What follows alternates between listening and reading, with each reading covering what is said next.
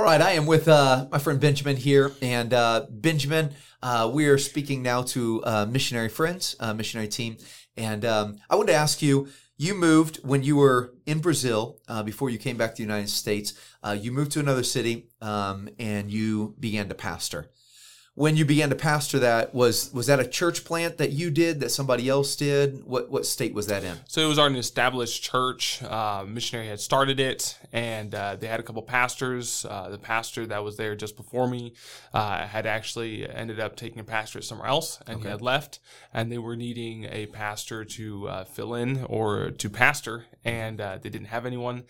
So they reached out to me, and I was like, no, thank you. I don't want to have anything to do with this. But the Lord worked and redirected, and I, said, hey, this might be a great experience, and they need help, and we might be able to help. So I told them we'd take it for a year because we were planning on coming back to the States after that. And so we moved from the state of São Paulo to Rio de Janeiro, and let's pronounce it correctly, Rio de Janeiro, and moved there and pastored that church for a year. Yes. Okay. Now, and what was the size of the church, and how was the church? Was it financially okay? Was there a lot of people? Tell me something about it. It wasn't a large church, definitely not by American standards, but we probably ran 30 on Sunday nights. That was their big nights. At Sunday school, we'd have upwards of 20 people, and then special events, obviously, we had many more than that. Okay. But it was a smaller church. Financially, they were stable. They could continue going on, but not wealthy by any means. Sure. No. But they did support me, and I didn't work during that time. I just pastored, and I did receive a salary from them. Okay, here would be my question. You go from living with your parents, under your parents. You're married now, but your structure was kind of under your dad, under the ministry there, and now you're moving to another new place. And you have to create your own structure, your own routine. How vital was it that you had your own routine? Yes, it was extremely vital. When we moved from São Paulo, we were working on helping start a new church. That was a new church plant, and that we were helping at. And when we moved to Rio, it was already an established church, deacon, so on and so forth. And we came in. It was really vital for me to get a specific schedule going. Okay. When I arrived, obviously I was studying. At that time. Full time. I was studying Bible college. I had all online classes, so I had classes to watch, homework to do, stuff to get studied and put in. And then I went from preparing pretty much 0 messages to preparing 3, 4, 3+ messages a week. And it was just overwhelming at the beginning. I just felt like I was drowning. I was just like constantly rushing for the next due, next deadline. I was just I was just going. And I was like, this obviously I knew this was coming, but it was just so much more than I could actually handle. And so I was just drowning for a while until I got a good schedule. I planned. So important to plan, get a schedule. Right. When you get a schedule down, you know what you need to do. You have the things, you plan out your day, you plan out your week, you plan out your month, your year, and that's when things really that's when things got in order and was able to focus on the things that I needed to do and have time. You have time we have so much time. We think that we don't have time, but we do have time, but we do need to use it wisely. If not, we are going to just be floating. We're just going to kind of surviving. So walk us through that schedule, if you don't mind, Benjamin, because I do feel like sometimes in all of our lives, different ones, whether you're at the stage of language school right now or whether you're just starting a church and, you can get top heavy on I'm only inviting people or I'm only studying and, you feel like you're drowning because the next step, like I finished this message and I've got another one in 2 days that I have to preach, So how do you not drown so that you have the time? How do you structure that so that you can still get many things done instead of just focus on one? Yeah. So obviously, I noticed I got to get something down. So I decided, hey, what am I going to be preaching and teaching? Mm-hmm. And so I had series. I planned several series, and then once you do know series, you know what's coming next. You know how to study for it. You know how to plan for it, and that helped me a lot. I had a series on Sunday morning that I was going to teach. I had a series on Sunday evening I was going to teach, and then Wednesday evenings I had a separate goal in mind for those messages. And once I had that in kind of in order, like I know where I'm going from here. It's not just like, oh, next one. Right. I know I have a goal in mind. So that really helped. If you do that, that's just going to help you on the message side, preparing for that. Let me pause right here. I read not long ago that in scheduling, I don't remember what book, but it said for every 10 minutes that you schedule the day before. So if you sit down tonight and you say, tomorrow these are going to be all the 12 things that I need to get done, and these are the priority, here's the A's and the B's and the C's, or 1, 2, 3s. And the most important is for every 10 minutes that you will schedule, it actually saves you, I don't remember what it said, maybe like an hour or two in the getting it done. And so I do think you're right, because a lot of times studying for a message or something, it might be like, I spend all my time figuring out what I'm going to preach. And then now, that I know what I'm going to preach, So I think that scheduling part is super, super important. So continue on. My apologies for the, breaking that right there, but continue on. You're scheduling by figuring out what you're going to preach. Yeah. So that was one of the first things I had to get down, because I was just drowning. So I got that, figured it out, and that helped. Then I planned a daily routine for myself. I knew what I was going to do, when I was going to watch my classes, when I was going to do my homework, when I was going to, when I was going to sit down and study, when I was going to do visitation, and I put that down on my daily schedule. Okay, I had it all scheduled out. I had my week and everything in that week that I needed to get done, and it was like, I had it down. I had to have it down. So I had it down, wrote it down. And then another thing that really helped out was my wife and I, we sat down, we scheduled out our personal year. We planned a whole year together. We took a whole day. I mean, we spent probably 8+ hours that day scheduling our year and, what we're going to do. And then we also scheduled our church year. And I sat down with the deacons of the church, and we planned out, what are our goals for this year? I'm only going to be here a year, but what are our goals for this year that I'm here? And when we scheduled those things out, we had it all out on paper, and we made those plans, and we knew where we were going from that point on. And that cleared up so much. That helped so much to get everything on track. My personal daily routines, my schedule, our family schedule that we were looking for that year, and then that also. So that wouldn't run over also on the church schedule. We had the church schedule, and we made sure those two schedules would work together. And we had all those things written out, and things really worked after that. Things really rolled on after that.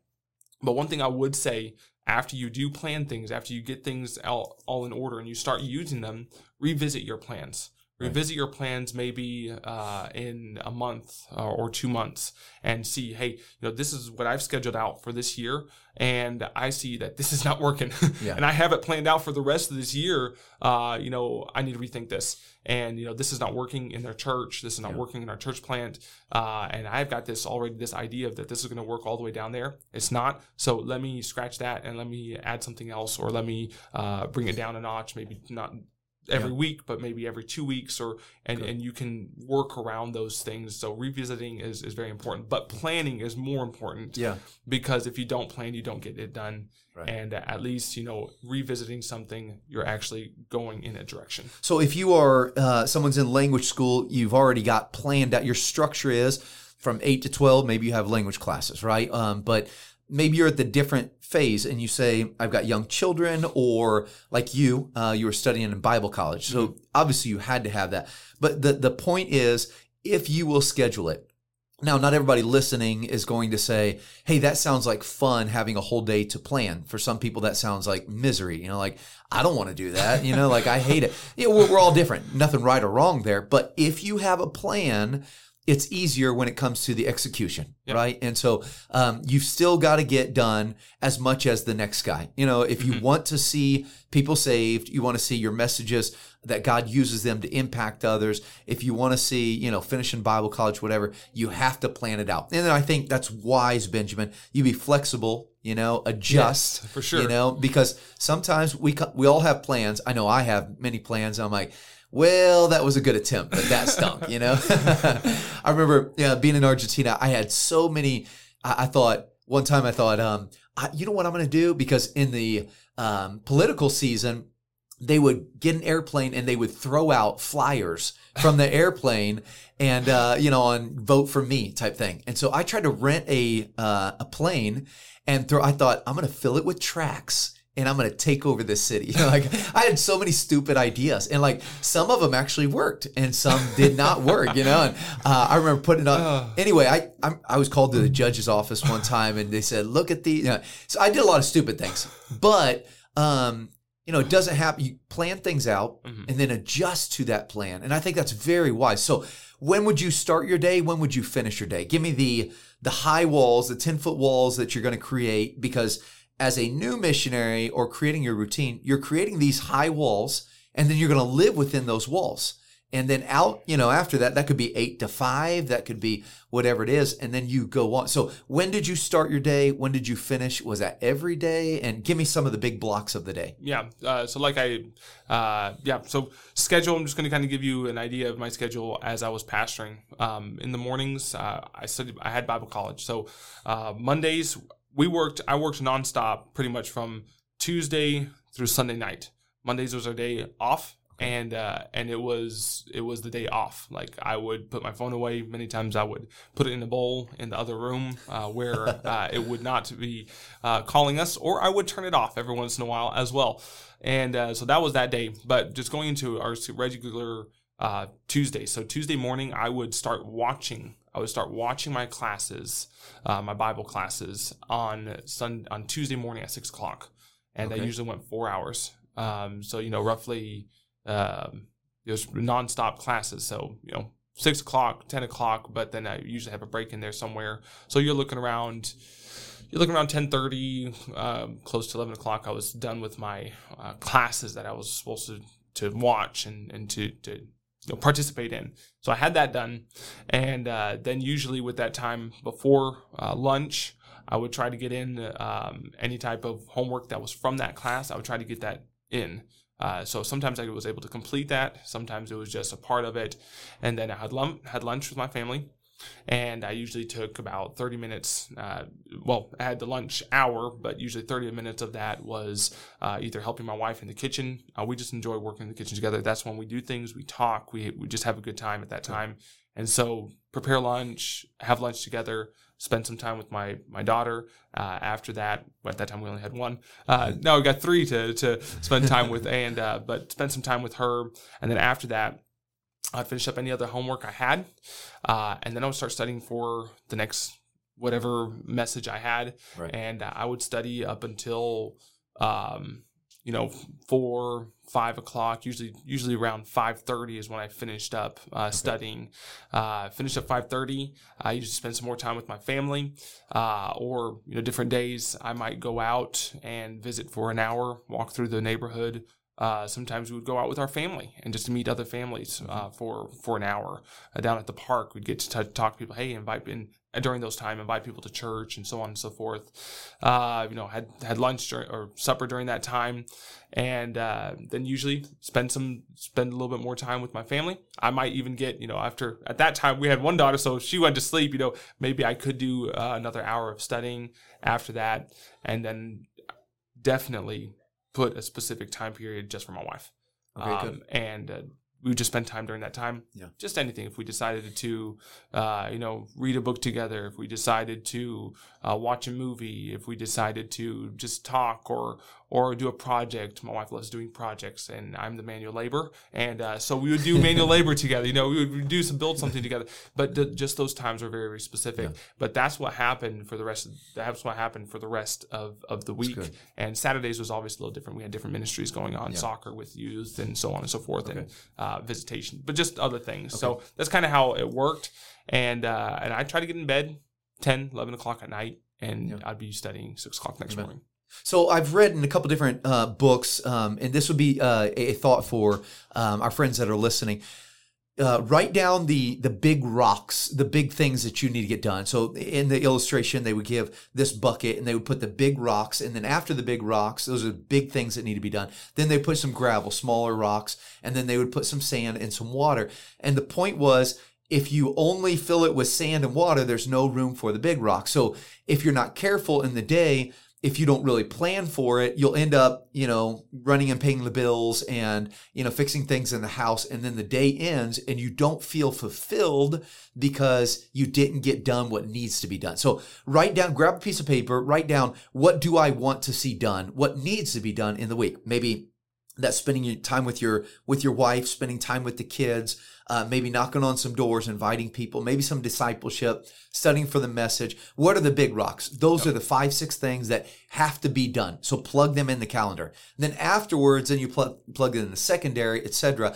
But if you don't plan it, planning, not planning is planning to fail, right? Mm-hmm. And so we don't get things done. So create your structure by knowing the big rocks, and then afterwards you create everything. Well, I think Benjamin, I think that was very helpful, and God used you, and you're getting ready to hit another phase. Yes.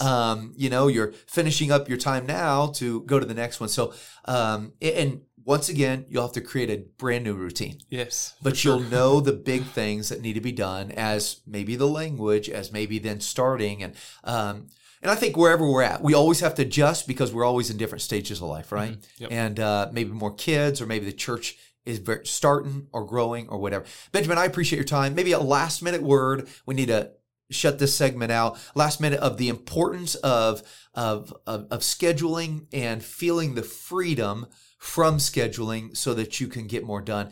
We're only talking to our friends, missionaries that are out there. So maybe some last second words, if I could say, on the importance of your schedule, making your own routine. I can't stress it enough. It's so important for you to have a routine, have a schedule, and that does give you up time. It frees up time for you. Many times if you have a schedule and you do what you need to do, you end up early. You're like, man, I'm done early. Like, oh, I've got this done. I have a little bit more time, and it does free up time for you if you have things planned beforehand. Amen. Benjamin, I appreciate your time. Friends that are listening, thank you so much.